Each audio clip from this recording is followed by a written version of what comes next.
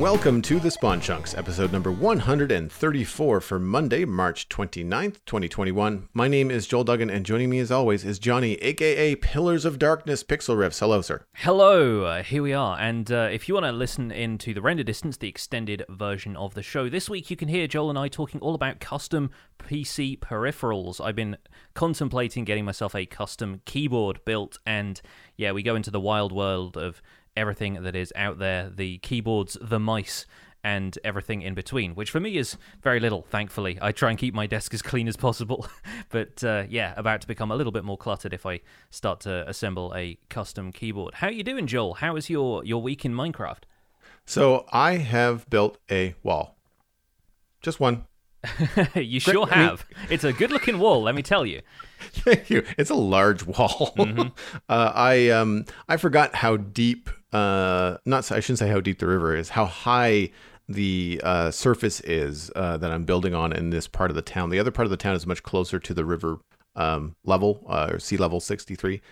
The higher, more eastern part of the medieval town on the Citadel right now is more around like 76 or 77. So when the wall is around 80 and then you're bringing that down to 63, you're like, oh, wow, I can't reach this from the ground. I have to do a lot of scaffolding work. I have to do a lot of up and down, and especially when you have to adjust it. So I had attempted to solve my stone church problem by moving the wall because the wall was too close. I knew it had to move anyway.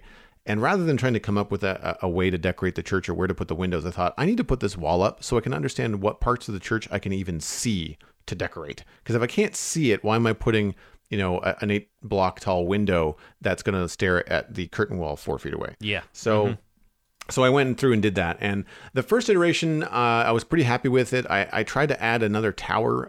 I still might have to add in towers for consistency. I just don't know how and where yet. The problem, of course, is that a tower too far inside reduces the space in the church courtyard, which I don't want to do.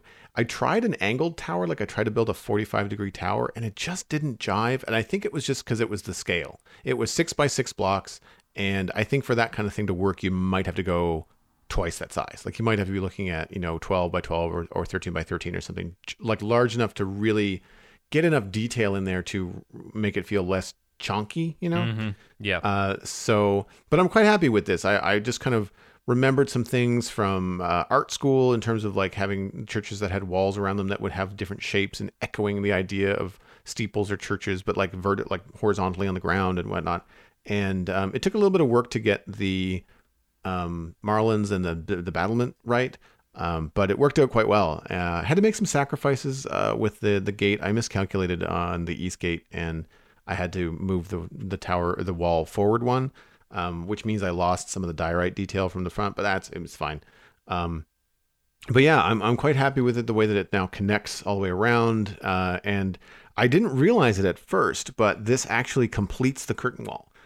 There's some detail yet to be put in, like little stone bits and stuff like that. But I don't want to do all the texture on the wall until I know what's in front of it. Like I'm not going to texture stuff and then cover it up with bushes, Sure, So yeah. I'm going to wait. I'm going to landscape the east gate there. I'm going to put in some trees and bushes and stuff and then decide, where I need some flourishes and whatnot. But the subject came up in chat this weekend about how long is the wall? How much wall have I actually completed? And now this is a guess. I just kind of took a quick measurement of 24 blocks-ish, which is 24 meters, and then kind of like did a quick visual measurement around the entire town where there's a wall, and it's a little over a kilometer of curtain wall. Yeah. Now, and this isn't a big build. Like I've seen much bigger towns and much bigger walls in Minecraft. So it really is quick how much it adds up. And to me, in real life, to think about building a wall over a kilometer, that's nuts. It sure is. Yeah. That's crazy. That's such a great milestone, though, for the town project in general, is like completing that perimeter. It really gives you a sense of like, okay, these are now the boundaries of this project. And obviously, over time, you're going to build up some stuff outside of those boundaries here and there, of course. But it's nice to have that kind of that milestone reached, and it can certainly help a project feel a little bit more contained, and you're making decisions based on, well, okay, if the walls were put here first, how would people then have built around and on and through those? So that's looking great so far. Thanks, man. Yeah, it's been a lot of fun, and it's been a good learning curve. A lot of lessons learned. All the talk we have about building in odd numbers being easier in Minecraft, not when you're putting marlins on top of a wall. Evens, go evens, folks. It's much easier on you. Much easier on you. Trying to, especially if you're using stairs, because stairs, of course, will only work in one direction. If you go the other way, then they have this little gap in them. I mean, unless you want that gap. But generally speaking, it's a lot easier to do it with even numbers, which I have to keep on remembering. And I did the classic mistake of drawing this arc using the map mod that we have on the Citadel just to kind of help with these larger projects, and having this really nice curve. It goes all the way down around the church and it curved back up and it connected to the other wall, only to realize that I had connected the outside of one part to the inside of the other. And it forms like a Mobius strip of wall. You're like, wait a second. I am both inside and outside the wall at the same time. It's metaphysical at that stage, and I'm not sure it's going to blow the minds of the townspeople ever so slightly. Yeah, so there was a very audible sigh on stream this weekend, and then I tore part of it down and built it again. I'm glad I caught it when I did, though. I caught it before I made it three blocks thick. Like it was only the one wall that I was like, oh crap, that's why this isn't working out, right? But yeah, that's it for me. I know we did touch on this, or you've touched on it a little bit before, and I wanted to ask you last week, but we got off on a tangent. How is teaching your brother-in-law Minecraft going? Oh, it's going well. He's actually started streaming independently from a single-player world now as well, so he is discovering a lot of stuff with the help of his chat. Nice. But yeah, is slowly making his way through the game. And I'd introduced him to a couple of concepts like enchanting. We've been to the Nether once, that kind of thing. And he's now got to the point where he's built himself a house. It's got a roof. He's working on a few kind of details. And we're not going crazy on like, you need to add depth to your builds and all of this kind of stuff. He's just building whatever he feels like building, really. And he's like, I'm going to put a window here so that I can, have a wraparound section on a corner and see out when it's daytime and nighttime and that kind of stuff. But he's adopted a cat that brings him stuff every night. So he's learning about some of the mechanics of like, how pets work and stuff like that. He's got a level 30 enchanting setup now. He hasn't been to the Nether in that world yet, I don't think, but yeah, I think we're actually going to be playing a little bit more tonight if he's got time, and so at the time this podcast goes out, we may be into the next little section of what we're doing in our kind of co-op world, and we might be going further into the Nether looking for another fortress or a bastion or something like that, and if we can get to it, we'll do potion brewing and stuff like that. So nice. He's learning in stages, taking his time in a single-player world, and then getting like the crash course in progression from me, which I really think is the way it should go. I feel like exploring some of that more out there stuff that's very like circumstantial, and if you stumble upon something, then it's great, but it's not like the critical path. I feel like that's stuff that you can absolutely go and explore on your own time. So he's constantly being surprised by that stuff. Yeah, individual interests will tug you down different lines in Minecraft, but if you need to get from point A to point P, you need to know like the steps, and then how you meander through those, either directly or indirectly, is sometimes better up to you. That's really cool. I'm curious to see what he thinks about bastions, because I know that met with some rough feedback, I think, from I guess myself and other people in the Minecraft community, but with him being out of the game so long, everything is just brand new and quote unquote like the way it is, not having examples of other things for years and years and years to build on. So, and the biggest generated structure he's seen so far has been a desert temple. So if we run into like a treasure bastion or something and it's like this monolith out there in the lava, I feel like it's going to make a good first impression. So we'll see what we can find, right? Yeah, exactly. It's Pillager Outpost. Has he seen one of those yet? I think so, but even that is like, it's relatively small by comparison. Speaking of landmarks of the Nether, though, this week I rebuilt a Nether fortress at the museum, which was quite the task. And it's not exactly rebuilt as such. I wanted to kind of do an anatomy of a Nether fortress. I wanted to kind of study all of the components of them, but naturally the components are just going to kind of repeat themselves in certain patterns when it generates, right? They normally generate with like a ton of outer walkways and whatnot, which I thought there's no real point in just producing a ton of these that are all going to look the same. for the purposes of like showcasing it at the museum. So what I did instead was I made a small section of walkway, a crossroads, and had that leading up to a couple of like example blaze spawners. Obviously, I don't have the spawners because I would have to cheat them in using commands or something. But then one of the walkways leads to the inside section where there are a few landmark rooms. And it's interesting to discuss that for an audience and explain and kind of learn my way through the fact that Nether Fortress is actually generating quite a specific way. When you go through that room with the lava source in that kind of circle in the center, that is you entering the inside of the Nether Fortress. And you won't find blaze spawners once you get past that point. You're going to find loot chests in there. You're probably going to find wither skeletons all over the place, but you won't find a blaze spawner by going that way. Blaze spawners are always on the outside. It's just that sometimes the way they generate is inside nether terrain, so we think of them as being an indoor feature when actually they're not. And I don't know. I never really looked at a nether fortress this way until I had to build one from scratch. And luckily, with all of the different components, I added one of those balconies. I added the stairs with the nether wart growing around it, a little corridor further up in the fortress that's still technically part of the inside. A lot of that stuff fit into a fairly small area. So I have something that's no larger than what is currently the other largest room in the museum, which is the room that has all of the trees in. And it turned out to be quite a good exhibit. I am hesitant to say I'm going to reproduce a bastion there, though.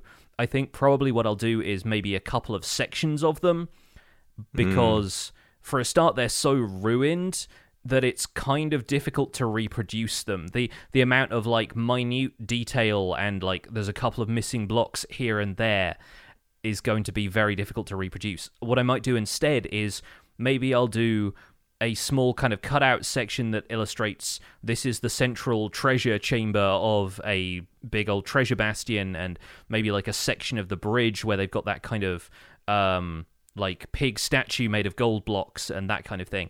And I'll do set pieces like that, but rather than reproduce an entire monolithic bastion in the overworld, it'd just take too much time.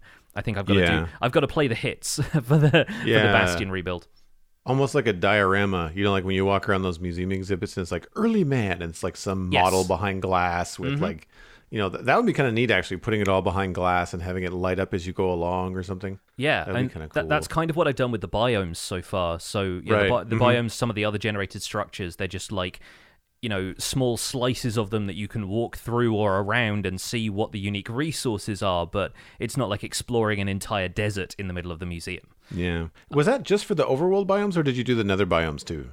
I've done the nether biomes on the opposite side, so the exhibits kind of branch out into like what you can find in the overworld, and then as you go around the sort of central ring of exhibits outside of the main hall, it goes through the progression of Minecraft from like just grass and trees and stuff to getting wood, then stone types, ores, tools, and then into diamond. And once you get diamond, obviously that opens up access to obsidian, getting to the nether. And the kind of natural progression, obviously avoiding stuff like, hey, you can make a nether portal just using buckets if you want to, I like the idea of creating a kind of... The core gameplay loop of Minecraft is also the kind of loop that you walk around as you go through the first stages of the museum, and then it branches outwards from there into the different dimensions and everything. Nice. How are you going to handle end cities? That's an interesting one. I will probably try and rebuild them, but I don't know exactly where yet. And I feel like building them in the sky almost makes sense because the end is more like a kind of floating dimension, but also it's not going to look like it's in the void at all. So I'm not certain, but I do have a stronghold portal directly below the museum, is where I chose to build the museum, was over the top of a stronghold. So in theory, I could do a whole exhibit about the end down there. I just don't know quite how I want to handle that yet. But yeah, I'm open to building, like, again, the components of an end city, maybe all separate and all just like at ground level so you can look up at the individual pieces. I definitely want to reproduce an end ship, but those are the ones that always look the same. They are just clearly made out of several different component parts all stitched together, versus something like a bastion that feels a lot more organic and a lot more broken down. It's funny. I'm embarrassed to say that we have not done anything with our end portal on the Citadel. 4 years in, nothing. Still, it's just the standard stronghold portal. You just walk up a set of stairs. You can see the hole where the the spawner used to be, the silverfish spawner, and that's it. I mean, the end itself, we've done a lot of work on. That's been a lot of fun. But the actual portal, we're just like, nope. We walk through it for 2 seconds. I was trying to think, because I don't go to the end all that much right now, and I was trying to think what I did with it in the survival guide world. My first stronghold, I turned into, I kind of like cut out the entire room, put a box of black concrete around it, and as you go into the nether portal to get there, it's like you appear in the end, and there are islands made out of end stone and little chorus plants growing around and stuff, and the portal is just in the center of that room. There's even a bed nearby with some fire lit around it, just to kind of, you can set your spawn here, but remember, beds explode in the end, and just like little pieces like that, that's just kind of, I guess, part of the fabric of my tutorial world. I spent a bit of time out of the tutorial world, though, and I'll probably make an episode of Survival Guide about this, but I tried out the half-hearted hardcore challenge that folks like Slice Slime and Bruno Danoy have been playing a lot, and it was more fun than I expected, to be honest. Like, I know I've talked about, not really enjoying hardcore as an experience, especially when people expect you to have like a longer term experience of hardcore and try and keep a world going for as long as possible. But I was doing this because of it basically being a reward for a charity stream that I did a while ago, and saying, okay, I will do one stream in half-heart hardcore just to see how well I do. And so in the knowledge that I didn't have to keep this world, and I could either play a little bit recklessly or not be too disappointed when I inevitably lost the world, I had a lot more fun.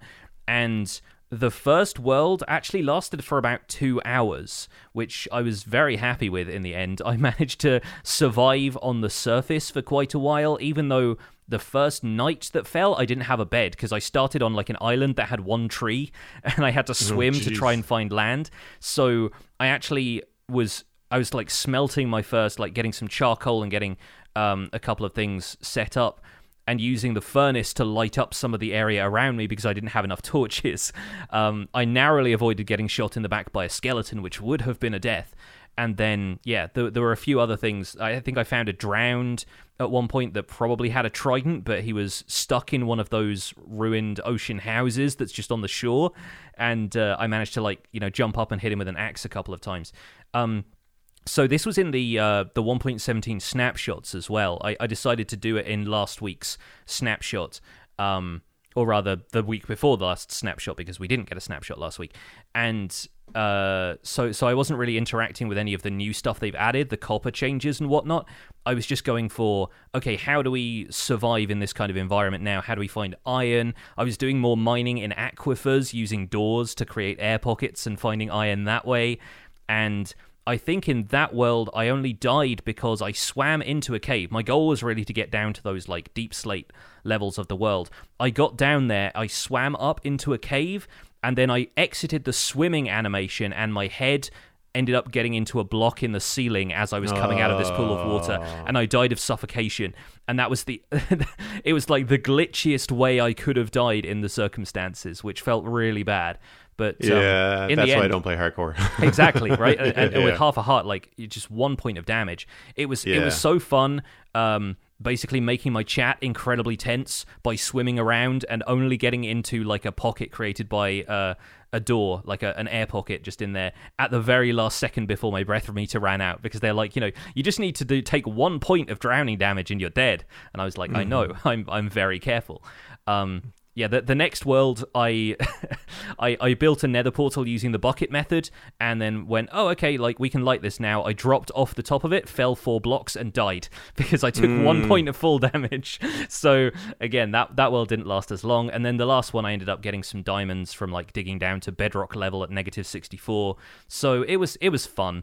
It was a laugh, and definitely more fun than I expected. So I'm thinking about maybe doing like a one-off survival guide episode about like, hey, here's a fun thing that you might want to try out if you want to completely recontextualize damage, because we're so used to skipping through the world, taking occasional points of damage, but knowing that you can heal up. If absolutely anything that deals damage to you kills you instantly, then it really makes you rethink the way you play the game. Perhaps not for the better, but it's a really fun way of doing things. Yeah, there's like a hashtag ankles in my chat because I jump off of stuff without a care in the world. So often. I mean, this 14-15 high block wall was jumping off many a time. Most of the time into the river, not always. Yes. Just zero cares. I got down to like 2.5 hearts and thought I should probably eat some carrots and regen before I actually die. And because I'm always sleeping in a bed nearby, so even if I did die, it's not the end of the world.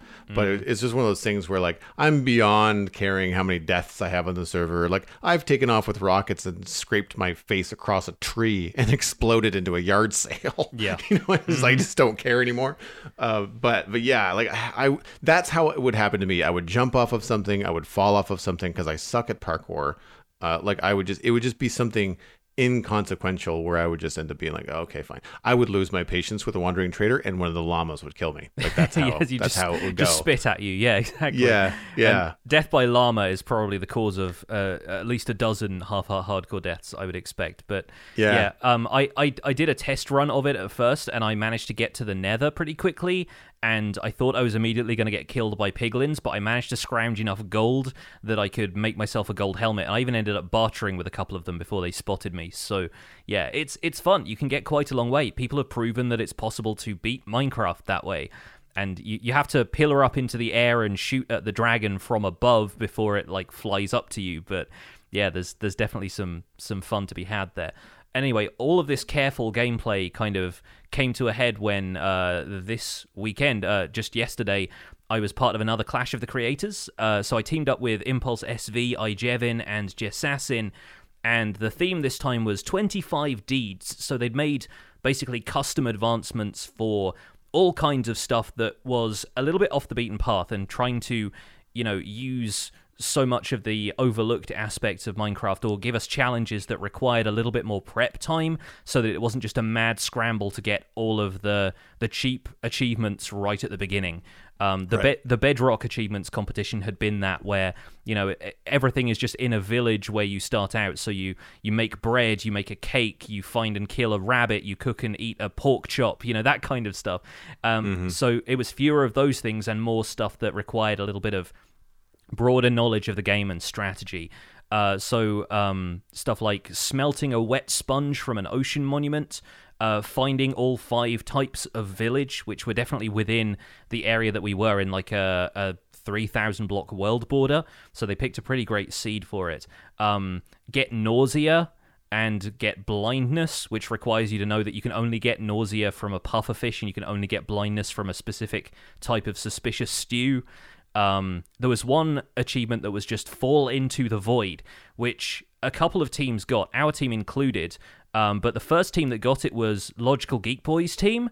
A friend of the show, Logical Geek Boy, made a contraption that broke bedrock in the overworld and fell into the void that way instead of worrying about finding the stronghold. And that was nice. I don't know if he broke bedrock or if he just like ender pearled through it or something, but that was pretty clever, I think. So yeah, pretty fun way of doing that. His technical knowledge, like I scrubbed through his VOD to try and find it, and he knows exactly where a spot is in the bedrock because bedrock generates the same way in every world. He basically found a place where the bedrock was like really thin at the bottom of the world and have enough space for him to build what he needed to build. So yeah, it's so impressive. Like there's such great knowledge from that group of creators, and yeah, I had a couple of moments like that myself.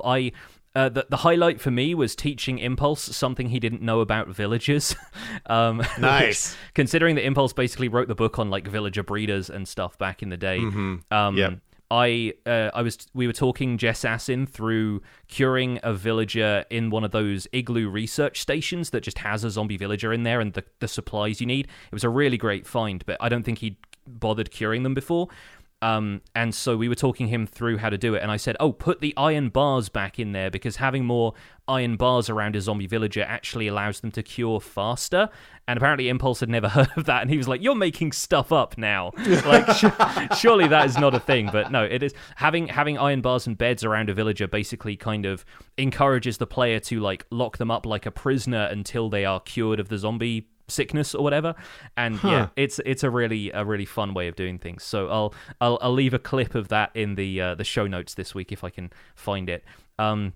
There are a couple of other really fun moments, and this is what I love the most about these things. I'm not really that interested in the competitive side of things.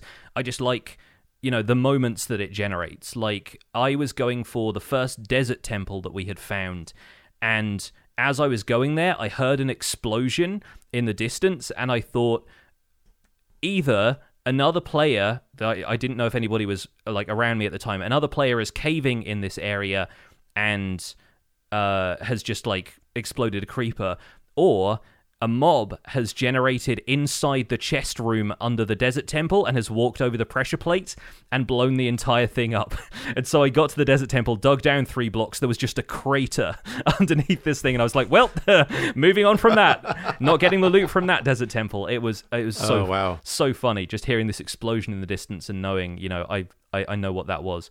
At one point, I was trying to copy paste and get the coordinates for our spawn point so I could make sure I was heading in the right direction. I don't know what keyboard shortcut I hit, but I accidentally enabled the narrator, like the accessibility feature that says everything that's on the screen. And so on the stream, there was about like 7 seconds of audio chaos where I'm trying to go through the menu and it's going options, controls, video settings, audio settings, controls, accessibility settings, narrator off, and it's just reading everything I'm doing. And yeah, there were just such great moments like that in this whole like 2-hour event. I will share one last thing that I learned some speedrun strats from iJevin, who speedruns all the time now. There's a really neat way of finding buried treasure once you've located one of those treasure maps from a shipwreck. And unfortunately, this only applies to Java Edition because it has to do with the debug information. If you go to the general area around the X on the map, if you're in the same chunk as where the buried treasure is, it is always on, I think, the 9th block over, in both horizontal directions. Like if you go to look at your chunk data in the F3 debug and it says 9, like 15, 9 on the chunk data, that is basically your coordinates within the chunk itself, relative to the chunk rather than relative to the entire world. If you dig down at 9, 14, 9, you will always find the treasure chest below that block, and it's flawless. Like I found like 3 or 4 buried treasures in the course of this, because one of the other things on the list was like to get a Heart of the Sea from a buried treasure chest, and he explained that I'm never finding treasure another way again. Like none of this like digging up an entire beach, like you can always find it exactly the same way now. And that may change in future if they change more about world generation, but apparently speedrunners have ways like that where like specific coordinates in a chunk will lead you to that. It'll lead you directly to where the end portal room spawns in a stronghold. There's so many little tips and tricks like that everyone has something to bring to the table in these events. So it was phenomenal. I had a great time. That sounds really cool. Yeah, like it doesn't surprise me actually that you have that kind of in-game depth knowledge for speedruns, because you need it. Like the margin for error is seconds. Yeah, you know. So having that knowledge for end portal, for treasures, for I'm trying to think about what else might generate. I guess, it wouldn't really matter for the ruined nether portals. But I'm just trying to think about other things. He had a trick for finding the nether fortress after he found a bastion as well. He said like the bastion was in positive, negative coordinates, so like in positive X, negative Z.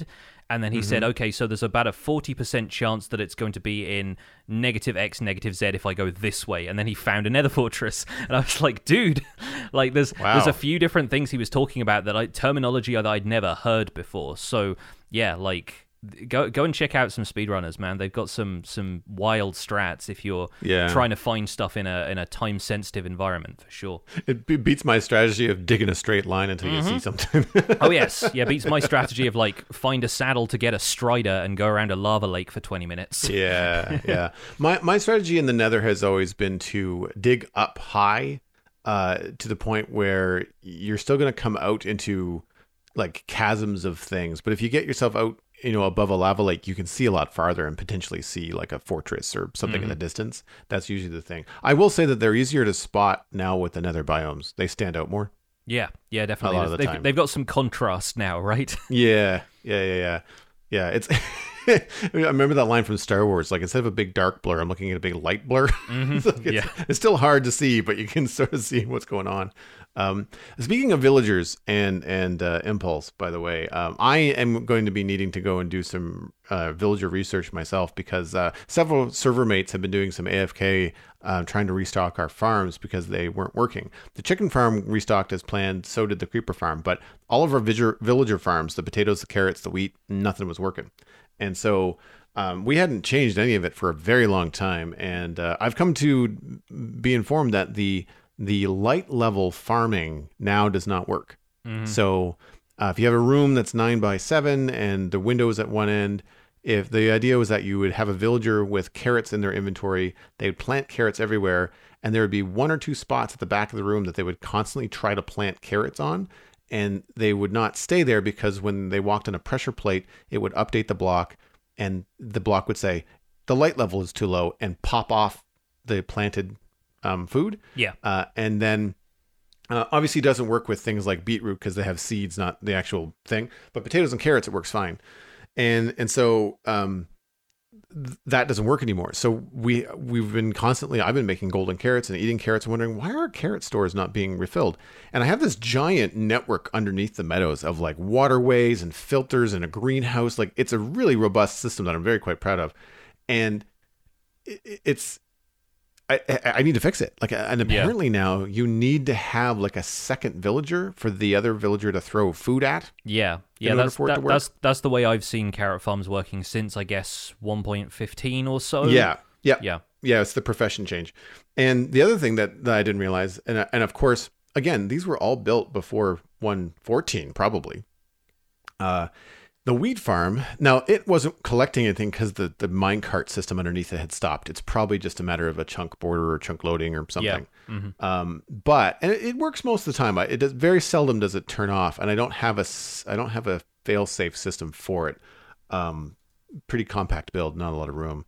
But again, in order for the farmer to be a farmer, there has to be a composter in the room. Well, one of the updates that they made is that the composter will actually be used by the farmer to make bone meal.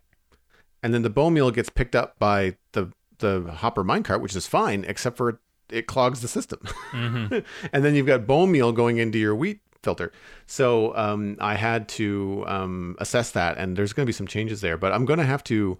that farm is going to be easier to fix because, I have a filter for seeds, and we've got a couple of double chests full of seeds if anybody ever needs them. But the rest of the seeds are just being shot into a cactus. Well, duh, why are they being shot into a cactus? I should be shooting them into a composter. Mm-hmm. So I'm gonna do that and end up with a bone meal farm as well as a wheat farm, because it's a pretty consistent farm. Like, this is where everybody lives in the meadows, so this thing is going like constantly. So that's gonna change. I don't know how I'm gonna fix the wheat farm and stuff, because, or not the wheat farm, the carrots and the potatoes, because I don't want to remove the farms. I don't want to change the network underneath them. So I still need the villager that's being thrown food to be at the back. And so I don't exactly know. I need to do a little bit of research. And I know that Impulse SV, speaking of Impulse again, has done a video tutorial on those, like, villager throws carrots at other villager farm. Yeah. He built them in season 6, I think. Yeah. I think him and Logical Geek Boy kind of collaborated on some stuff back when villager breeding and villager crop farms changed, and so nice. There's like modular sections that each of them have kind of worked on. So yeah, there's some pretty robust designs out there now. I feel like some of it still feels like the first couple of times you build it, you're like, is this supposed to work? How exactly does this function? Which way around do I need to put the beds? But yeah, after a while, you'll get the hang of it for sure. Speaking of Logic and Impulse, if you use the new search function on thespawnchunks.com, you can find the episodes where we interviewed them. Hey, there it is. We've got a slightly better way of looking up old episodes, which we need to do right now because we're on episode 134 at this point, and we need to go back occasionally and see if we've repeated ourselves. But the reason I think we're waxing lyrical about what we've been doing in Minecraft this week, we're spending a little bit longer on the quick login than normal, is because... well, should we move on to the news, Joel? Yeah. First point, there is no news. You can find the no news at nothinghappened.net. I said before the show, I was like, it's quiet. It's almost too quiet because this is we're coming up to the week of April 1st. April 1st is on Thursday. And so potentially an April Fool's snapshot is impending. Now, before everybody gets on their high horse about what the developers should be doing with their time, I will point out that we did get a legit snapshot on April 2nd next year, and this year April 1st falls on a Thursday, so we might still get a Caves and Cliffs snapshot next week. But yeah, potentially the developers are also working on like a bit of April Fool's stuff, as they tend to do around this time of year. No pressure if they didn't want to do it, because I feel like 2020 has collectively been a year of April Fools on the entire world. But yeah, I don't know. They might have something, and it'll be interesting to see what direction they take it, since last year was the Infinity Snapshot, which felt so big that I don't know if they can really take it. Like, they can't one-up that, surely. And this isn't a challenge, this is just me being incredulous if they even thought about doing something that felt bigger than the Infinity Snapshot, which some people actually turned into like a YouTube series, or they would play in that snapshot like out of choice. So it'll be interesting to see if we get anything this week. Pure speculation. I wonder if anything about that Infinity Snapshot and the way that the blocks were generated ended up being learned from and used in the way that caves are generated now. I mean, it may well have been them kind of prototyping some stuff and artfully concealing it. It may well have been them just having a bit of fun, but then going, hang on a minute. Yeah. So it could have gone both ways. I expect that's the case with developing a game like this, where there's so much creativity, but also refinement and minimalism involved, is that occasionally they just need to cut loose and throw everything at the wall. Like, literally everything is how they kind of described the Infinity Snapshot in the first instance. But yeah, I expect they will have snuck in a couple of things that may have made it back into what they were doing with the next update. And we saw that at Christmas time when they said that they're taking a couple of weeks off from snapshots to do some in-game or in-house game jams for fun and trying to stretch the brain and all that kind of stuff. And I'm sure that sometimes ideas from those game jams work their way back into Minecraft in a different form, obviously. Yeah. It's going to be interesting to see what comes out. One thing that I will do as a kind of community spotlight in the absence of other news for you guys, we were looking a couple of weeks ago at the new OpenGL release being, I mean, the new edition of OpenGL 3.2, which is not a new OpenGL release, but that turning a lot of stuff in Minecraft into primarily shader-based rendering, and what people were going to do with that. And we kind of put out a call just to see like if anybody else was doing stuff. And if you know of any other folks out there, if you know of any other interesting shaders that we can take a look at and other possibilities now that Minecraft is shader based in terms of the rendering engine, then please do let us know, because it'd be cool to find stuff like this. I found this on Twitter, retweeted by a couple of people. A user named OnNowhere, who's a datapack creator and a map maker, has shared a shader called the Vertex Fade shader that they developed, and it fades in the landscape as you walk, but it does that by breaking apart and reassembling the faces of each block in front of you. So it's really quite a trippy look to things, but not like the kind of acid shaders style thing where the landscape curves away from you. The majority of the world in front of you is invisible, but it comes together in pieces, like it's kind of assembling the blocks in front of you out of each vertical face of the block.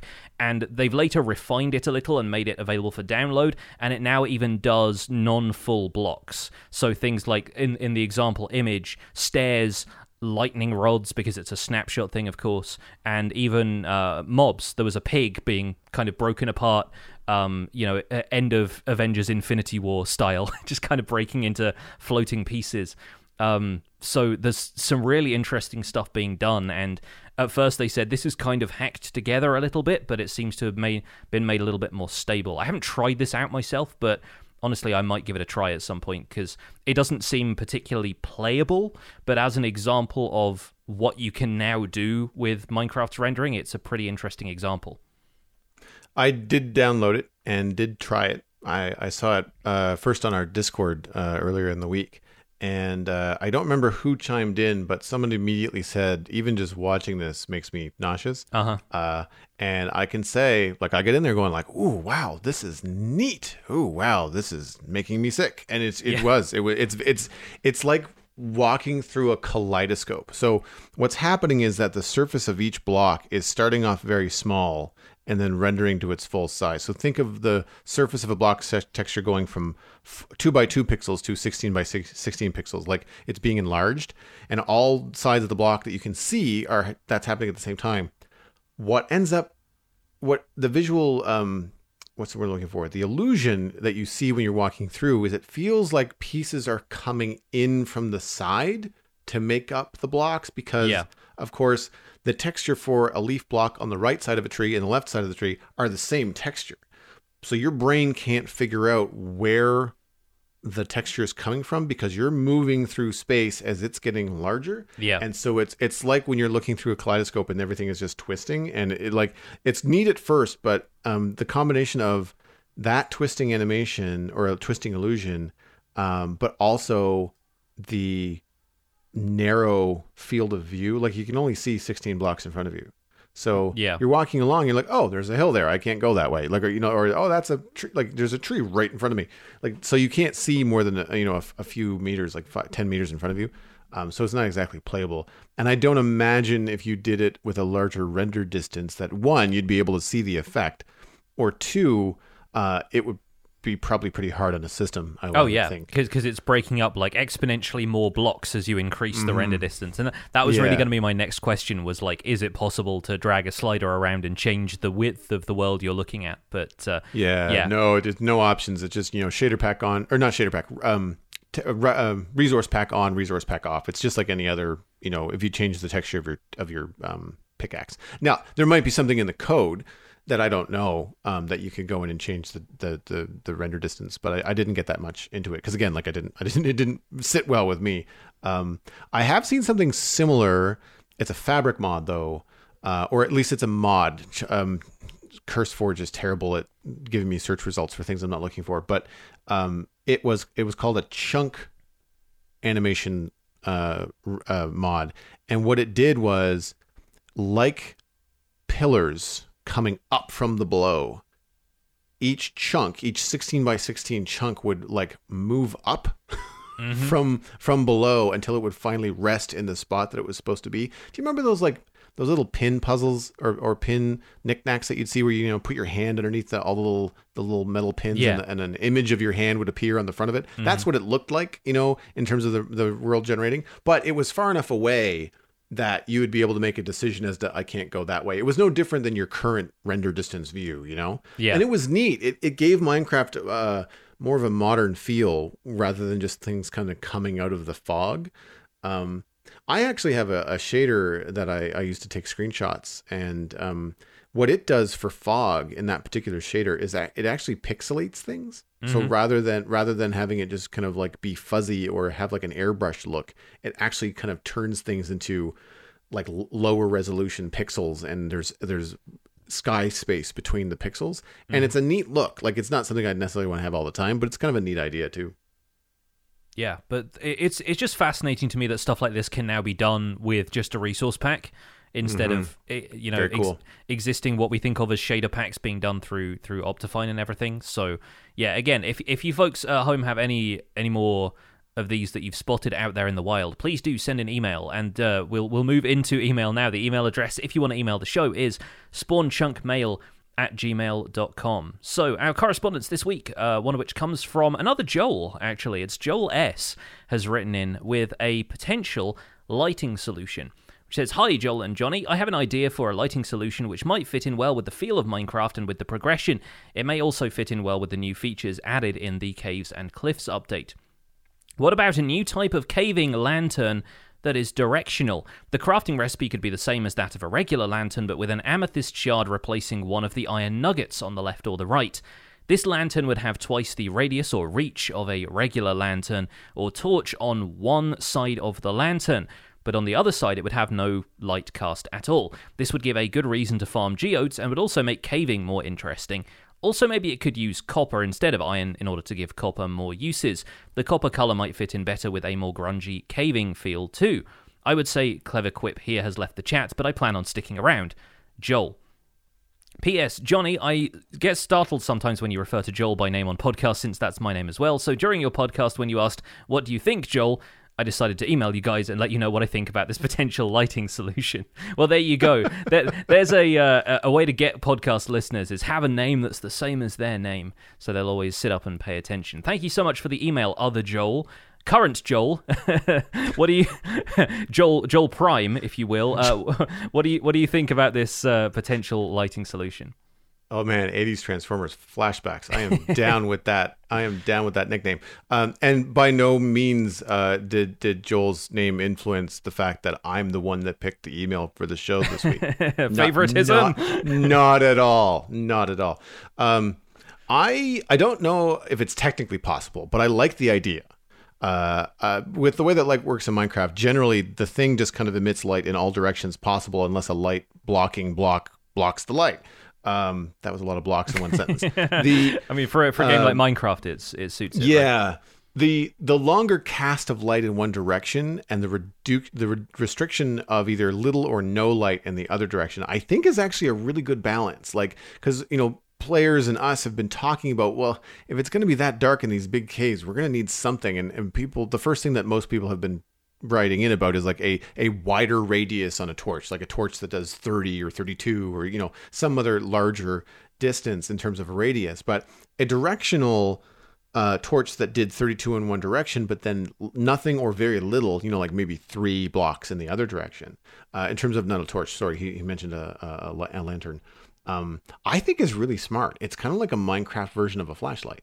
Yeah, or like a miner's headlamp is the first place my brain went. So yeah, there's definitely some merit to this. Again, yeah, like you, technically, I don't know how this would work because a lot of stuff in Minecraft, it emits light omnidirectionally, but if you just emit light in one direction, it still has to kind of fall off to either side. And in terms of the way this looks in the rendered environment, I imagine it's sort of looking like, remember when there would be occasional like snapshots or even versions of Minecraft, maybe issues with Optifine or something, where the lighting didn't cross chunk borders, and so if you placed a torch, you would find that one half of a chunk was still like not lit in the slightest when you were caving. That's how I imagine this looking. So I feel like while it feels like quite a natural and intuitive thing based on how light functions in the real world, applying that to Minecraft could have quite a strange feel if the light is effectively just cast in one direction and behind that it is still completely dark.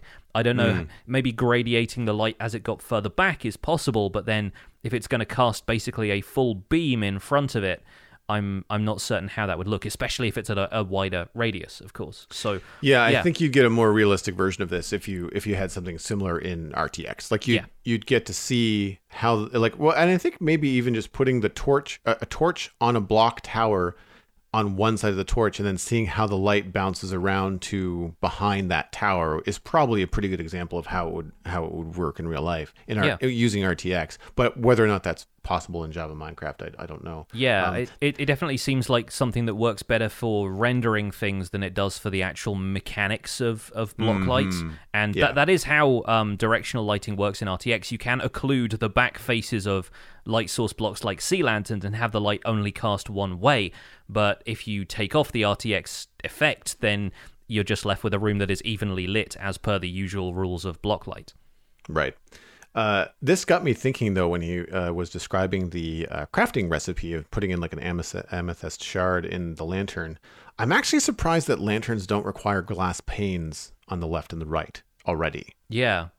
And that got me thinking, and a question for you, because you spend so much time in RTX now, how cool would it be if glass panes, and obviously stained glass panes, could be used in lantern construction to give you the rainbow of lanterns with the 16 colors that are currently in Minecraft? It'd be so good for decorative stuff in like festival builds and stuff like that. I'm imagining like a Chinese kind of parade street scene or something like that with colored lanterns and all of the different kind of like paper lantern style things hanging from windows could be replicated so easily. And obviously people have built stuff like that before, probably using stained glass, and there are other ways of doing it, but with the scale. We talk a lot about sub-block details and having that flexibility in decorations like that would be so nice.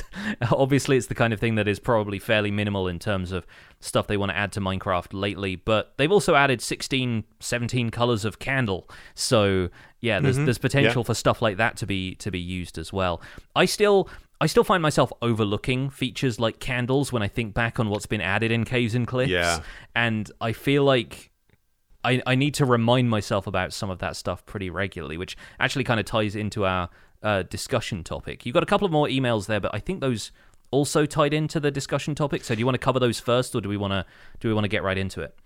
Well, let's just get right into it. I can pop back to the other emails as well. The other emails are focused on the Deep Dark and some feedback that we got, so I thought that might tie into the discussion. Great. So what I wanted to talk about this week really is, because we didn't have a snapshot, I was thinking we should kind of recap what's left for Caves and Cliffs, what we can expect next in Java snapshots. And we're going to focus on Java, of course, because that's where Joel and I have the most expertise, but is also the version of the game where they've pumped out the most features in development, because they can release a Java snapshot every week instead of having it go through the beta program and be compatible with Windows and Xbox and Android and all of that stuff. So we've had a lot of Caves and Cliffs features come out. We've got stuff like, the new cave generation, new deep slate, different biomes.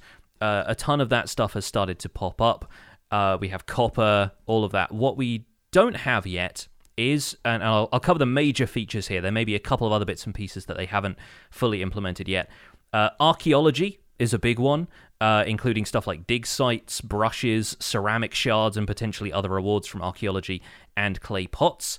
We don't really know what the Deep Dark is, and that comes down to the Warden as a big one, but also the other blocks in the Skulk family and naturally generated Skulk sensors, where we're going to find those and potentially how we can reproduce them if we want them in larger quantities.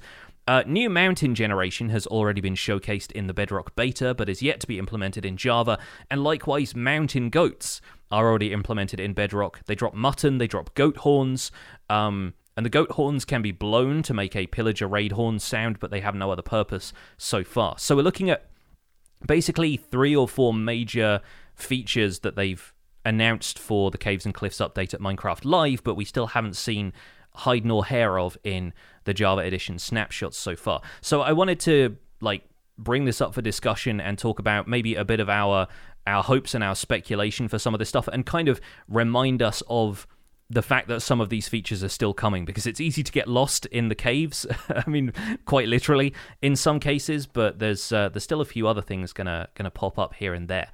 Out of all of these, Joel, you have a couple of emails about the Deep Dark. Which of these do you think you're most excited for? Out of the things that are left? Yeah. Oh, definitely the Deep Dark. Mm-hmm. I mean, don't get me wrong. New mountain generation, it looks amazing. It's going to add a lot, I think, aesthetically. Given how rare they appear to be in Bedrock, I don't know if it's going to necessarily add a lot of gameplay to Minecraft as much as it's just going to add a lot of, or add some reward to adventuring and all that kind of stuff. Like it's not something that it's not the top of my list, but it's not the bottom either. It sounds like it's a weird thing to say. It's like choosing your favorite kid. Like I don't, I'm excited for them, but I don't know what I can really say outside of I'm curious to see them. And of course, as someone that's not going to be starting a new world because the Citadel is going to update along with, I think, a lot of other multiplayer servers, I'm curious to know how they're going to mesh into existing worlds. And how that's going to work, including caves, like how that extension downward is also going to work as well. And as far as like mountain goats go, again, cool. They don't really offer anything so far that we know of, other than when you do find a rare mountain, you might be thrown off the side of it by a goat. So, yes. I mean, sure. But I don't see a reason, because we don't know what the horn does other than make a cool noise.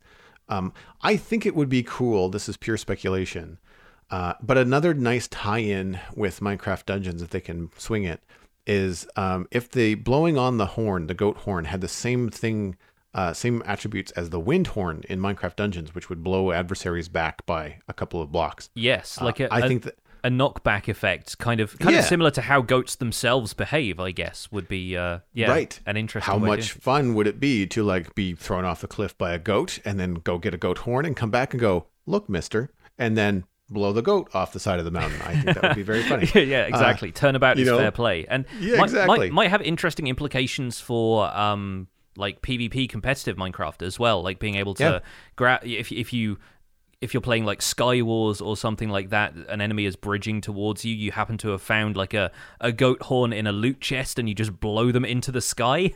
I feel like that could be a little bit OP, but then, all it takes is a well-placed sword swing to do the same thing. So, could be. I like that idea a lot. That's very fun. As an advocate for the wind horn in Minecraft Dungeons. Yeah. And, because it's very fun in Minecraft Dungeons to do that to bad guys. You're just like, I'm just done punching things right now. I just need a breath. And so you use the horn and you throw them off the cliff into the void or the lava or something like that. You're like, I don't need your emerald. I'm fine. I just need you to go away. And the other thing is that if you could take that horn and put it in a dispenser and have the dispenser do the same thing, that would also allow technical players to perhaps create farms. Like I think it would be really cool to have like things coming along in a water stream and using that horn to displace them, or rather than waiting for mobs to walk between trapdoors or work their way off of a drop in a mob farm, you could just use these on a clock to be just like and it's just like dump them, and then you'd have an audio cue every time your mob farm is dumping new mobs. You're just like, well, it's working because I can hear it. Now, whether or not that would be annoying, I guess you'd have to build it more than 16 blocks away from you on a regular basis, just so that it's not like all over the place. But yeah, there's some possibilities there. So again, like not a lot to say about mountains and mountains goats. But I do think that the Deep Dark has got some possibilities, and I think this might be where we're going to see more of the stuff that Mojang didn't talk about in Minecraft Live. What do you think? Yeah, I kind of agree. I mean, they're keeping it fairly mysterious anyway, and naturally there's a lot to plumb in terms of lore and everything that is just going to be implied by the game itself. It's a great way of them to incorporate some more visual storytelling, and I think, there are still some things that are left unanswered, and I'm not certain if there may be sources for this elsewhere, but is Deep Slate, as we have it now, basically the block that was in the walls around where the warden was, or is that a different type of environment? Is that a different block that we're going to get later? How is that area going to be constructed? Are there still going to be those like structures like the one we saw in the demo video for the warden, or is that just going to be a thing that they've done as a set piece just to add some interest to that environment in the video? We're still not certain about some of these things being fully implemented. Even the entries on this in the Minecraft wiki, as I was looking back through some of these features, have a ton of temporary names because we don't know what some of the other skulk blocks are called. We don't know for sure what the warden has in terms of its ability to darken the area around you. There's a lot of stuff there, and there is definitely room for those features to be refined and more stuff to be added that we didn't know about from Minecraft Live. One of the emails that we got actually about the Deep Dark from Firestar, a landscape artist member in our Discord, subject line was "Getting Dangerous in the Deep Dark. Hey, Jonny and Joel, I've been recently enjoying having the extra render distance to listen to every week." Well, that's great. Thank you. I had an idea for the Deep Dark that could make it a bit more dangerous. I feel that as strong as the warden is, you could avoid it by ducking under a pillar, or use like you do for avoiding an Enderman, or maybe pillaring up like you would do with an Iron Golem speedrun. I was thinking the underground, the world could go to Y-80, and then some sections of the Deep Dark could inflict void damage, and maybe you need a special potion or enchantment that would let you not have void damage between Y-64 and Y-80. I feel that this could really be a cool aspect of the Deep Dark, making it more dangerous and more interesting. Any thoughts? Stay chunky. My initial response is that I don't see them adding additional Y levels. So I like the idea of maybe some area effect damage, but I don't think it's going to be tied to going farther down than Y-64. However, because I think that the Deep Dark is going to be less of a an additional depth or a different dimension. My bet is that it's going to be very similar to the Lush Cave and the Drip Cave stone treatments that we've seen coming into the snapshot so far. I think I've referred to it as like biome paint last week or the week before. Yeah. And so I feel like the deep dark is going to be one of these biome paints that they'll put in any section. So it could be a deep dark cheese cave. It could be a deep dark spaghetti cave. It could be next to or not next to a lush cave. We don't know. But I feel like you're going to get a surface treatment to the existing topography in the zone of like probably -32 to -64, somewhere around that realm is my best guess. That said, though, we have some examples in the game already of things like magma blocks that will only damage you if you're walking on them without sneaking. Mm-hmm. It's not a lot of damage, but it's enough to, skew your view. Your character has that kind of hitch whenever it takes damage, and so it's not pleasant to be on them, even though they're not going to kill you very quickly. I was thinking that there might be a block within the realm of the skulk blocks that could deal that kind of damage in the same way that Firestar was thinking about like taking a constant tick in like a void damage situation. You could take a constant tick if you're standing on one of these skulk blocks or skulk fungus or like whatever it happens to be. And maybe if you're not sneaking, then it would give you damage. Or because we've seen that you have to sneak to potentially avoid the warden, maybe it would give you damage if you were not sneaking. Yeah. So the reverse of a magma block. So if you're sneaking, you'd be fine. But if you want to run away from the warden quickly, you'd start to take damage from these other blocks if you happen to step on them. Or you could even give it an effect kind of like, almost like an inverse of the wither effect maybe, where it kind of, it starts an effect going that deals more and more damage over time. So that like the longer you stand on the skulk, maybe it ramps up the damage that it deals to you. And yeah, again, maybe that could be that could be ticking over in the background, but then not necessarily dealing damage to you while you're sneaking. But then as soon as you straighten up, it deals like a ton of damage to you at once, and then suddenly like fight or flight kicks in. I don't know. Right. There's some neat stuff they could do with that, and we don't really know what the nature of skulk is. And it seems like an infestation the way it spreads over blocks in its surroundings. From the screenshots and brief video that we've seen of it, it seems to kind of take over nearby blocks. We've already seen behavior like that from moss, albeit in a player-controlled and a much more benign way elsewhere in these caves. So it's not a far stretch to imagine it kind of spreading over time, a bit like, a corruption of sorts. Terraria players will be familiar with that as a concept because the kind of world evil in those worlds basically grows uncontrollably until you have a certain amount of technical progression that allows you to control it. And there's bits and pieces there that could be applied to Minecraft without them just, taking the idea from Terraria wholesale. I'm interested in what the skulk stuff does. And again, like skulk sensors are something that we've had a lot of input in so far because they're so technical and they introduced them independently of everything else, but we still don't know how those appear.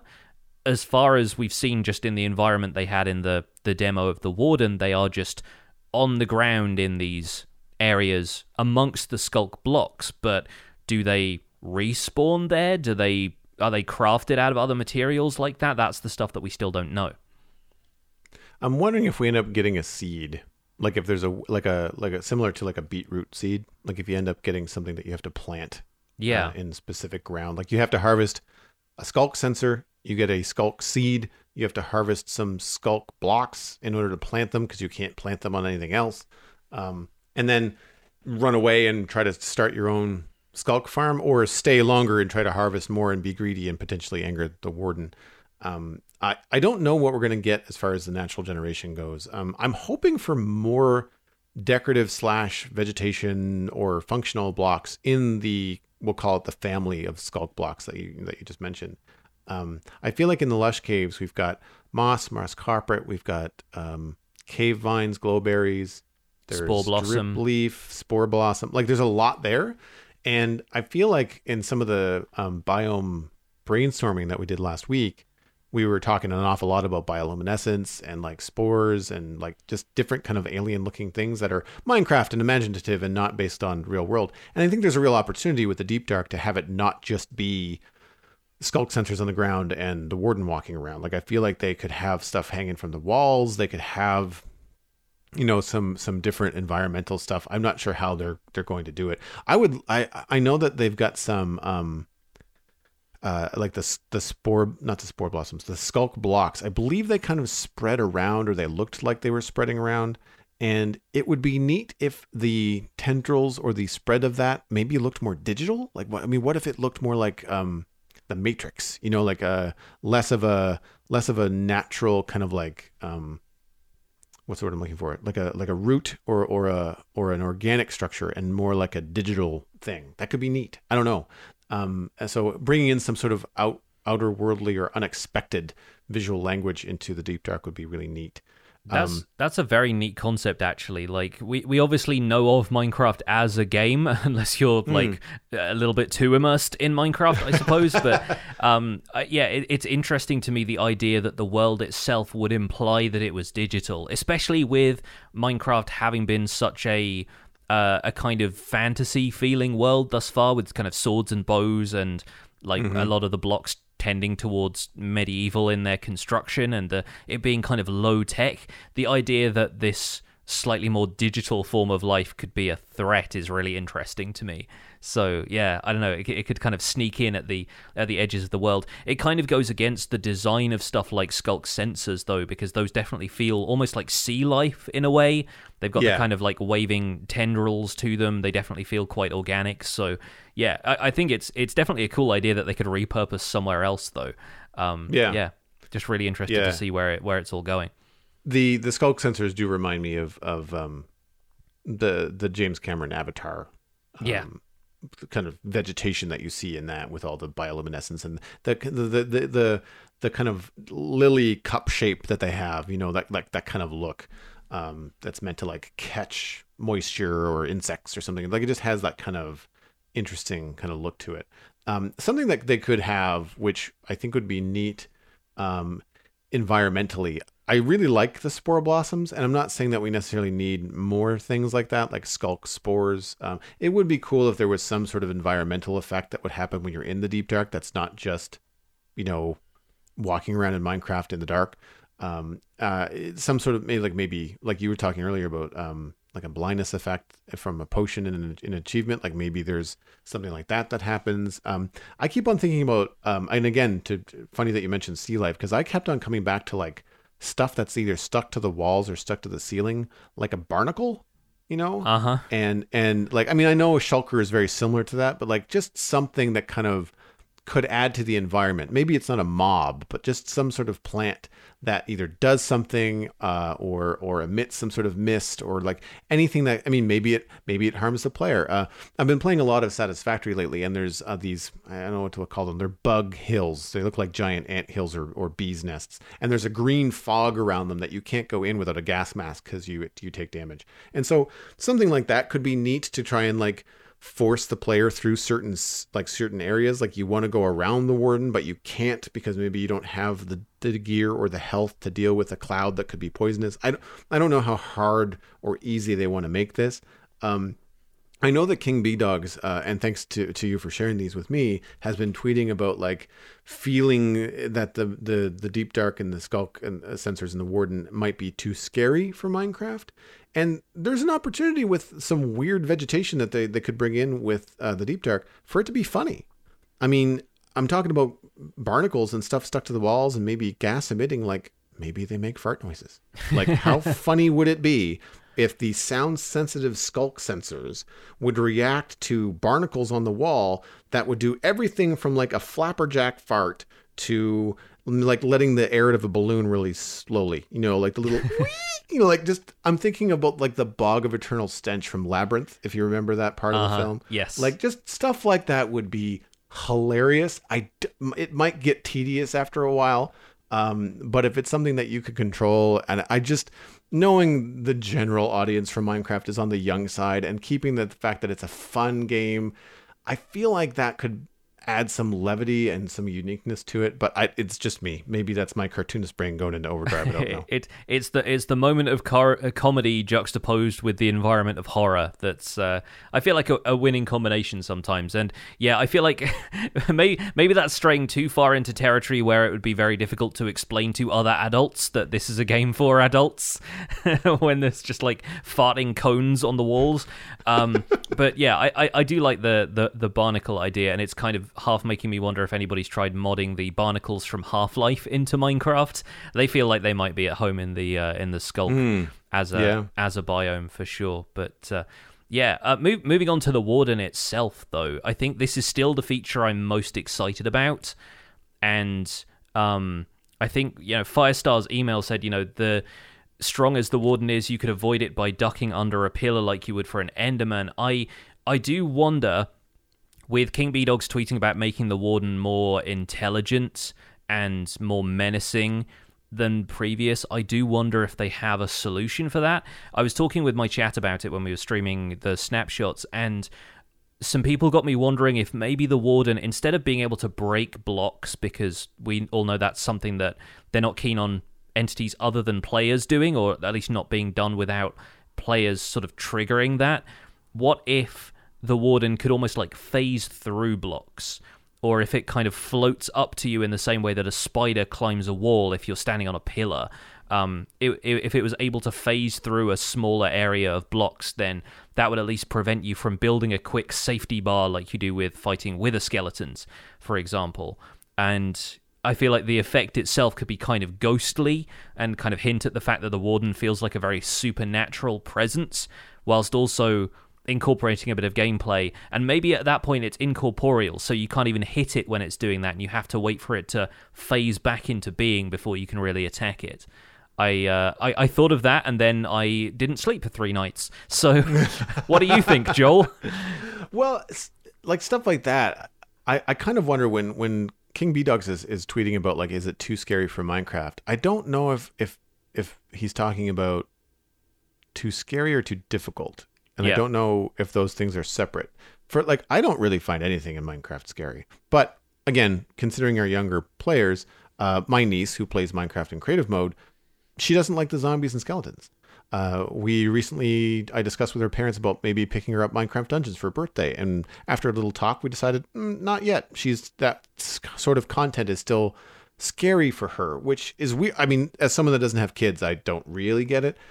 Because of how blocky and cartoony Minecraft is, but then how much of that is actually being scared, and scared because she's supposed to be scared of zombies and skeletons, right? Mm-hmm. So with the Warden being scary, I don't know how powerful they want to make it, but thinking about the non-corporeal thing, I wonder if maybe its attack, or however it attacks you, rather than just being a straight up punch like an iron golem. Skulk and the Deep Dark have a lot of sound kind of built in to the way that everything seems to function. If there was a sonic attack or a sonic blast, think about like Banshee from the DC comics. Mm-hmm. A sonic wave that would emit from the Warden, which means doesn't matter if you're under a pillar, doesn't matter if you're on a pillar, you might get knocked off. You might get knocked into lava. You might get you won't be safe from the usual kind of like mechanics that we use to avoid things like Enderman and Iron Golems, or even the Wither fight when people dig a long tunnel and then fight the Wither from within the safety of the smaller part of the tunnel.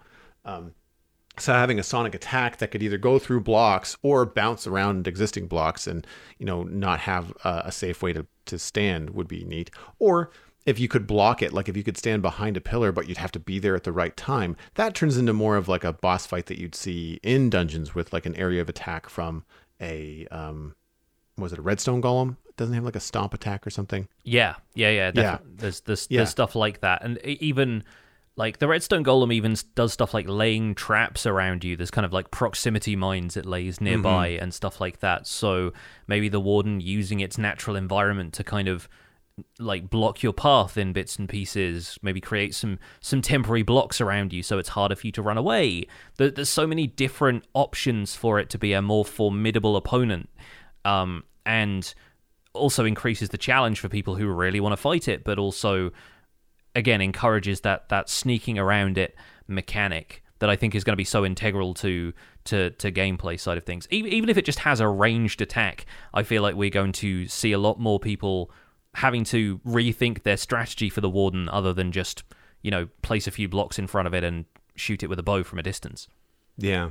We've got an email actually from Raya's Awesome about the Warden specifically. And it says, "Hi, Joel and Pix. I had a great idea about the Warden. What if the Warden communicated with nearby skulk sensors rather than directly sensing you? This would encourage players to mine the skulk sensors and not kill the Warden. By breaking the skulk sensors, you would then disable the Warden's ability to sense you and allow you to mine whatever skulk blocks or loot chest you need. Hope to hear your thoughts. Sneaking away. Raya's Awesome." And I think this illustrates maybe the other side of things. Like, there's going to be a lot of players out there that don't want to fight the Warden, or don't want to feel that they have to. And I think that that's an interesting choice to give players. Like, if you want to fight, it's going to be a heck of a fight. But if you want to avoid it, like, how do you do that and still be able to use these blocks and do some cool things? And it did kind of paint the Warden as a bit of a gardener. Like, I thought it was really cool of this, like, giant, really monstrous, like, swamp thing under the ground. That's like a Minecraft Mr. McGregor from The Tale of Peter Rabbit and Beatrix Potter. For anybody that wasn't born in the 2000s, you might need a refresher. But like, it's one of those things that could be, rather than having it being a bad guy, just having it being misunderstood. Yeah. And I think that might be cool for players to, like, there's going to be players that are just going to, like, Leroy Jenkins rush in and want to fight it. But I feel like there's an opportunity there to have it be a balance, right? Leroy Jenkins, another reference you won't get if you weren't born in the 2000s. The gardener image, it kind of evokes to me, and maybe just because of the size comparison as well, but it evokes iron golems having, like, the poppies that they hand out to villagers. They're always kind of offering a flower, and that very Studio Ghibli-esque vision, where obviously Iron Golem's inspired by Castle in the Sky. The Warden feels to me a lot more like something from the slightly spookier Studio Ghibli movies, like, Spirited Away or something like that. It's this sort of unknowable spirit kind of thing that is fairly benign unless you cross it. Kind of has that vibe to me. And so, yeah, it does feel like the Warden is just kind of tending to whatever the skulk is down there. And, yeah, potentially we could see some, symbiotic relationship between them.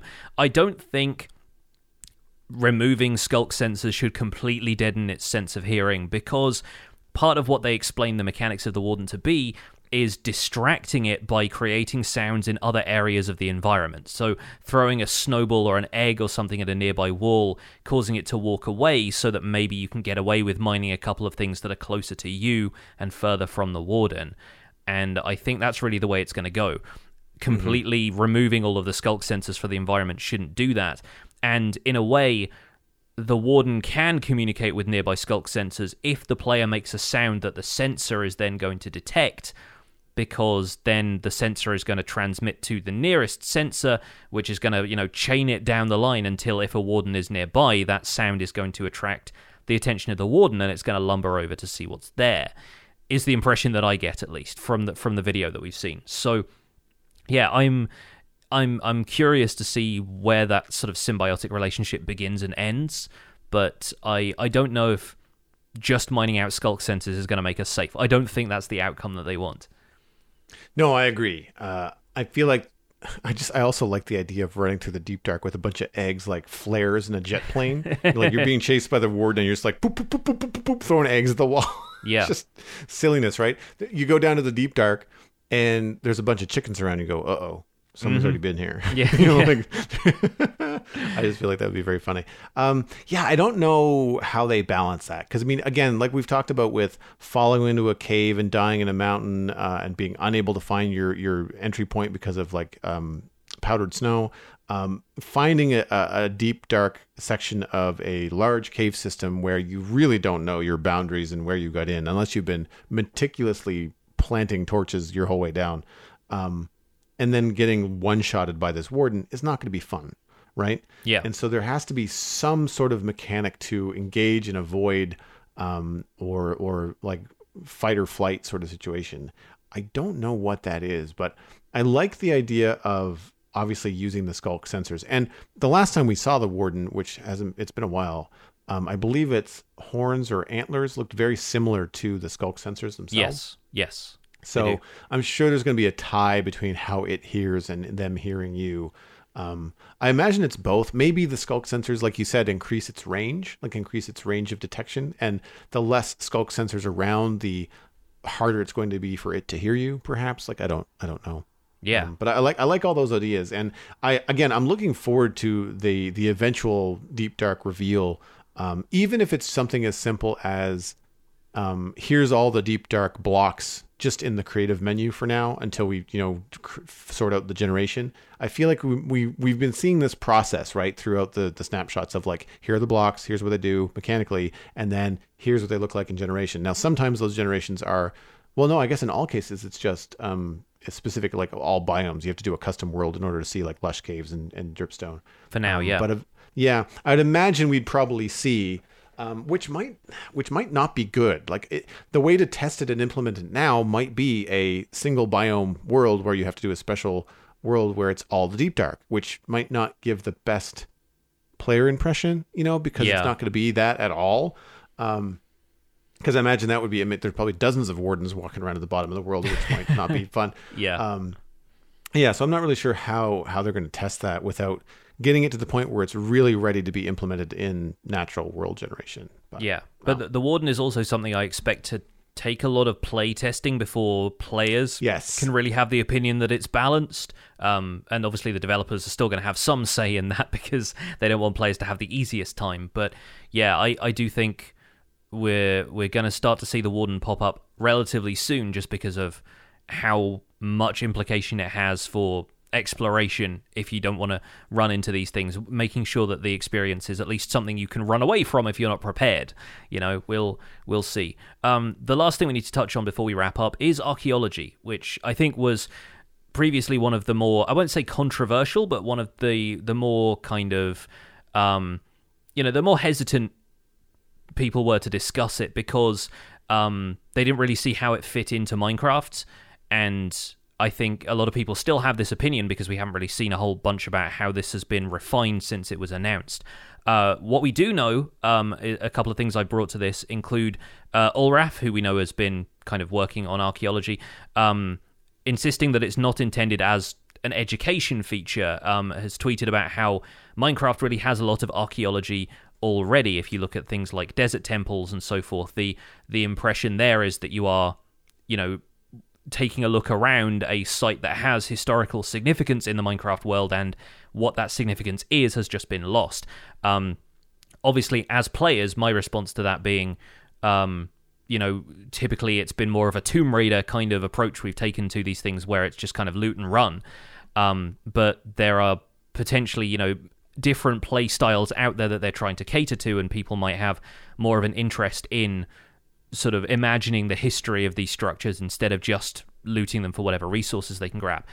So a while ago, back after Minecraft Live and after some of these features had initially been announced, Ulraf invited a bunch of YouTube creators, this was Azuma, Cubfan, Etho, and Echo Soldier, to a roundtable discussion stream where they about what they thought about Caves and Cliffs features, and where archaeology was actually brought up fairly early in this discussion. Simply Sark also made a video about how he hoped archaeology would be implemented, and I think a lot of this has contributed to the early discussion that has now fallen by the wayside because we've got stuff like caves being developed and everyone's very focused on what we've seen in snapshots so far. So a few important points about what we know about archaeology. Ulraf said in the roundtable video that the diamond and emerald blocks we saw at Minecraft Live were placeholders, so while there might be valuable loot coming out of archaeology, it's not going to be a way to farm full blocks of diamond. They also want the brush to have a more broad use in Minecraft, so it's not necessarily just for dig sites, and they also don't want the blocks that you can get some of these rare items out of to be something you could identify with F3 debug info. So while the blocks that give you any kind of rewards will probably be limited to the dig sites themselves, it's not like you're going to be able to look at something and know exactly what's in it.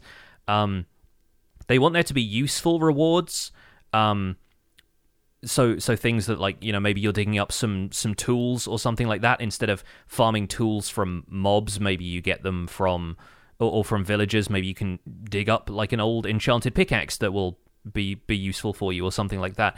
But then connecting archaeology to the lore of the game was a very important concept. He compared it to finding stuff like the Pigstep music disc in Bastions. It's not important for progression, but it's a desirable reward. And along the same lines, they wanted archaeology to maybe be another way for peaceful players to find the kind of items that weren't available in peaceful difficulty, in the same way that the Wandering Trader can sometimes bring you mob drops that you wouldn't be able to get because those mobs don't exist, like slime balls and stuff like that. They are also not against the idea of players automating the archaeology process once the mechanics around archaeology are finalized, and that it doesn't have to be a manual process. Overall, right, I think, going into my opinion about this now, I think the main problem with our perception of archaeology from the beginning is people insisting it needs to be quote-unquote useful and having a different view of what usefulness is. Like, as Minecraft players, we tend to get a little myopic about our preferred play style, and you and I are survival players, right? So I'd say when we find something like this, we're focused on whether it's a good way to acquire new resources or not. If you look at a desert temple, you don't necessarily think, oh, cool, an opportunity for story and lore and stuff to expand. You think, oh, cool, is this going to have an enchanted golden apple in it? You know, am I going to be able to get some bones for some easy bone meal? Or, you know, enchanted books, that kind of thing. And typically you're going to ignore whose rotten flesh is this that's been buried down here in this desert temple, right? But then they're trying to cater to a lot of different play styles with this update, and this seems like a feature that is for people who want to take a more considered approach to the environment and generate a bit more story based on things they find in the environment. And, I mean, I think as somebody who is building a museum in Minecraft right now, the archaeology thing does speak to me a certain way. I just have the survival guide mentality in the back of my head of like, okay, what can I then use this for? Which is maybe something that most of us have a hard time shaking off in terms of how we play. From the outside, with as little as what we know about it, my initial kind of reaction to archaeology is in a game where you are mostly digging for stuff and then building stuff with the things that you've dug up, whether that's, I mean, I also consider like chopping down a tree digging, like just, you know, the process of mining out blocks in Minecraft. It's harvesting resources more generally. Yeah. But when they add a new game feature, and that new game feature is digging for stuff slowly, I'm not exactly excited for it. Sure. So you have to have some sort of reward in there for the player that's going to make that extra time investment to find an archaeological site, to dig the way that they want you to dig for archaeological rewards, worth it. And technical players, like I said, if they're okay with it, automating it, then sure, that gives some of those technical players a thing to do. For people that are like us, like builders and survival players, sure, there's some adventure and some discoverability, but building these clay pots that just kind of sit around, it's not enough for me. Now that's subjective, but like if it was something that was a little bit more flexible, like say instead of the clay pot with the little thing on top of it, it was just either the same size as or slightly smaller than a full block, and directional. If you could then, and this is me referencing some of the things that I saw in the Simply Sark video, not all of which I thought were good ideas, but this in particular I thought was a good way to do it, was approaching the design on the block rather than applying a weirdly pixelated hieroglyphic that you really can't discern because it's a 16 by 16 pixel base. If you were able to then decorate the pot similar to how you've seen a lot of like classical Greek or Roman artifacts and pottery, giving it a top border or a center stripe, or like the same way that banners have a more robust way of being designed now. Yeah. And if that could be something that could be then stacked, treated like a log, have it be directional, that then opens up like a world of possibilities.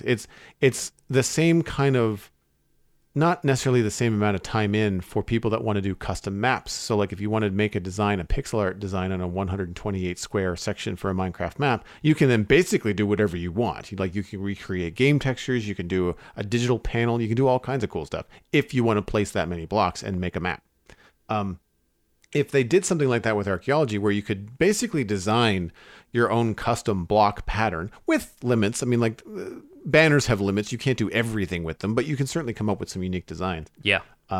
That could open up a lot of things for builders. And if you could then either recreate them or do, like, I'm not sure how you would get them en masse, but if you could have some sort of system where you could get these custom blocks out. I'm just thinking about, like, imagine designing a big hall full of pillars, and the bottom pillars have these custom painted designs on them that you've managed to craft because you've collected enough archaeological fragments that you could make, 24 of these pots that then double as the base of pillars and look really ornate and cool. Like, that's the kind of thing that I think they have to kind of give it multi-uses for. In the same way that we talked about emergent gameplay last week, if it is a pot, if redstone comparators can then take a reading of what's in the pot, then like that's also cool. Does it hold water? Does it hold sand? Like what could you put in the pot that would make it useful? Having it be the only container in Minecraft, like a not a barrel is a bad example, but like a cauldron that could hold non-liquid, sand, gravel, concrete powder, like stuff like that could be neat. Like what could you do to a pot to make it a little bit more unique from the other things in Minecraft, but still operate in a familiar way? So people will be like, oh, it's like a cauldron, but not, right? So they still understand how it works, but then it creates another branch to the gameplay tree. Could be very, very cool. But yeah, the only thing that I think gets my ears perk up when I hear that they want the brush to have multiple uses. That's where I kind of go, oh, what other uses are those? Yeah. Like where like, is that where you start to get excited, or are you happy with just brushing off dirt and getting flecks of clay pot? I'm kind of interested in all of this in some way. Like I think the brush having more uses is kind of fun, and I think with what the initial speculation being like, oh, you can basically carve down these layers of a block until you find a thing, but if you stop halfway you get a dirt slab. That has been debunked. That is apparently not going to happen. It's going to be more like a slower breaking animation for the block. I do wonder what the other uses of the brush are going to be, and yeah, that's curious to me.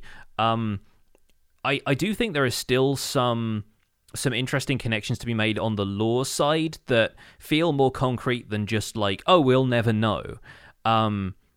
My main thing I want to share is that some people have speculated, and this is something that a conclusion I came to on my own, but then I did a quick Google search and I found a Reddit post on the subject as well, is that the clay pots that we've seen at Minecraft Live look a little bit like the pots that you find emeralds in Minecraft Dungeons.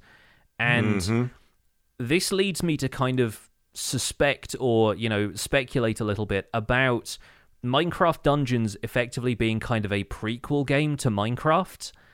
And because we saw more of Piglin civilization in the Nether update, but it was getting to the point where there was like machinery around and they had a bit more technology and there are piglins who throw fungus and stuff like that, I kind of wonder if that is Piglin civilization like in the past as far as core vanilla Minecraft is concerned.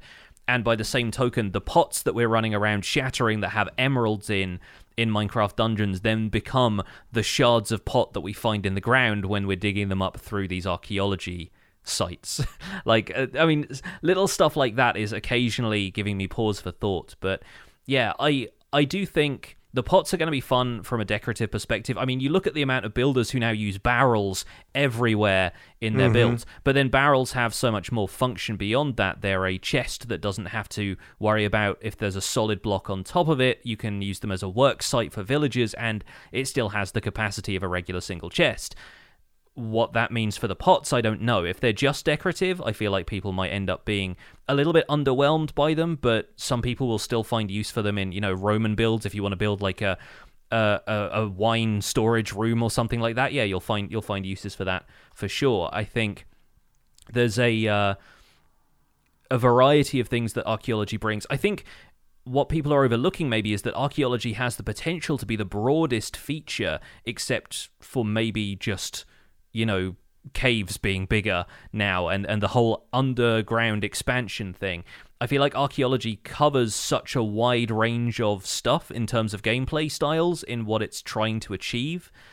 I feel like that might be the second most exciting thing for me, other than the Warden first, but then archaeology, I think, a close second, just because of the potential it has if they stick the landing at this point. So I'm curious. And if nothing else, finding these dig sites, even if they aren't quote-unquote useful, they're still going to feel like an event. Like, I compare them to fossils right now, which is, I guess, another archaeological aspect that has been added recently. Fossils aren't necessarily useful unless you want a ton of bone meal, but stumbling upon one is still an event, because they're relatively difficult to find. If you find a fossil, half the time it's like coming out of the wall of a cave, or in my case, I found one in a ravine above lava, and it looked like the scene from Jurassic Park all of a sudden. And yeah, I just thought, well, the fossil dig sites are effectively kind of be the same as archaeology dig sites in a way, in that you'll find them quite rarely, and when you do, you'll be like, one of these, okay, like let me spend an in-game day here just kind of digging around, seeing what it has to see. It doesn't need to be something that completely transforms gameplay. It can still be a fun feature for you to dig around in. And maybe in the case of something like Clash of the Creators, finding an archaeology dig site and digging up some stuff becomes an achievement that's, potentially something that players can go and explore the world for a little bit. It seems like something that has maybe been overlooked in terms of just having fun stuff to populate the world out there. ZeroFox75 in our chat is saying, I've always been hoping that with archaeology they might implement more paleontology to give fossils more use. That, and I love dinosaurs. So, I mean, who doesn't love dinosaurs? Yeah, like I like the idea of them trying to maybe tie fossils to archaeology. Maybe if you find an archaeological site, that there might be a fossil nearby statistically, encouraging more exploration and digging in the area. I don't know. I found a fossil the same way. It was sticking out of a ravine under my witch hut when I was doing the lighting, of all the caves. Yeah. Found it that way. I mean, I just left it where it was. I mined one block by accident. Like, oh crap, that's cool. I don't want to dismantle that. I'm going to dig around it. So like carefully, kind of mining the blocks out. Because it's one of those rare things that like once you find one, you don't really want to get rid of it because like they're so infrequent that it's kind of cool to showcase it. Yeah. Beyond that, What if archaeological sites are something we start to find underground? What if maybe some of these dig sites are in lush caves, or are maybe left behind abandoned mineshaft style by people who are looking to excavate an area of importance down there lower in the world, and maybe that starts to expose a little bit of ore, but then there might potentially be ways that you could brush down a block of gravel nearby, and that's got a higher chance of finding diamonds in. If you use a brush to break down some of the dirt around a fossil, maybe you find more bones that way, and tying it into, okay, you can acquire a certain set of resources from these areas of the world. It kind of, it just enhances the value of each of these individual structures that we already know, if you can start to use archaeology features to find out more about each one. So that has potential for me. That's the stuff that's getting me excited. Mm-hmm. I'm wondering if it's a delicate balance to add more lore, add more history without giving too much that, you're not removing the player's invented history. Mm-hmm. Yeah. It's a delicate line to walk. So I can appreciate the difficulty, I guess, in implementing something like archaeology, wanting to add more lore, wanting to add more sense of history, not wanting to step on players' imaginations, but then also trying to make it more functional and engage players on a bunch of different levels. So I mean, I feel like I've often on the show come down kind of either unexcited or perhaps even down on archaeology. And I don't want to dismiss the difficulty in adding a feature like this to Minecraft. So like props to if they can pull it off. I mean, like all the power to them. I'm hoping to be surprised, I guess is the best way. Yeah. I'm also hoping to paint with the paintbrush, but that's just me. Yes, we'll see. We'll see if you get to paint your masterpiece after all. But hopefully, fingers crossed, we might get a snapshot this week. If not, we might get pranked this week, or we might get both, or we might get neither. We will see, but we will report on whatever happens this week on next week's show. For now, that's going to be it for this episode of The Spawn Chunks. You can find more information about the show and links to some of the stuff we've talked about today at thespawnchunks.com. The music for the show is composed by me, and The Spawn Chunks is proud to be a listener-supported podcast. If you're getting some value out of the show, please consider putting in some value back in. You can visit patreon.com/thespawnchunks to join our community. Pledging at any level there gets you an invite to our patrons-only Discord chat. You can listen to the show live as we record it each week, and it gets us closer to our next milestone goals, which currently is a monthly Minecraft audio hangout, where we have a hangout much like this, but we get to talk to our patrons about what they've been doing in Minecraft this week. We are currently at 243 patrons, which is up from last week, and special thanks go out to our content engineers, General Patton 82, Greener Canuck, Hunter 555, Jumbo Sale, and Yitz for your support on this episode. Sharing the podcast with your friends is the easiest way to support the show. You can find us at The Spawn Chunks on Twitter and Instagram, but a personal recommendation is by far the best way to share the podcast. Just poke a friend in the arm from a safe distance, tell them about The Spawn Chunks and where they can go to listen. Those locations are iTunes, Spotify, Google Podcasts, and YouTube. Really, wherever you can find a podcast. You can email the show at the spawnchunkmail@gmail.com, and the RSS feed is on the spawnchunks.com.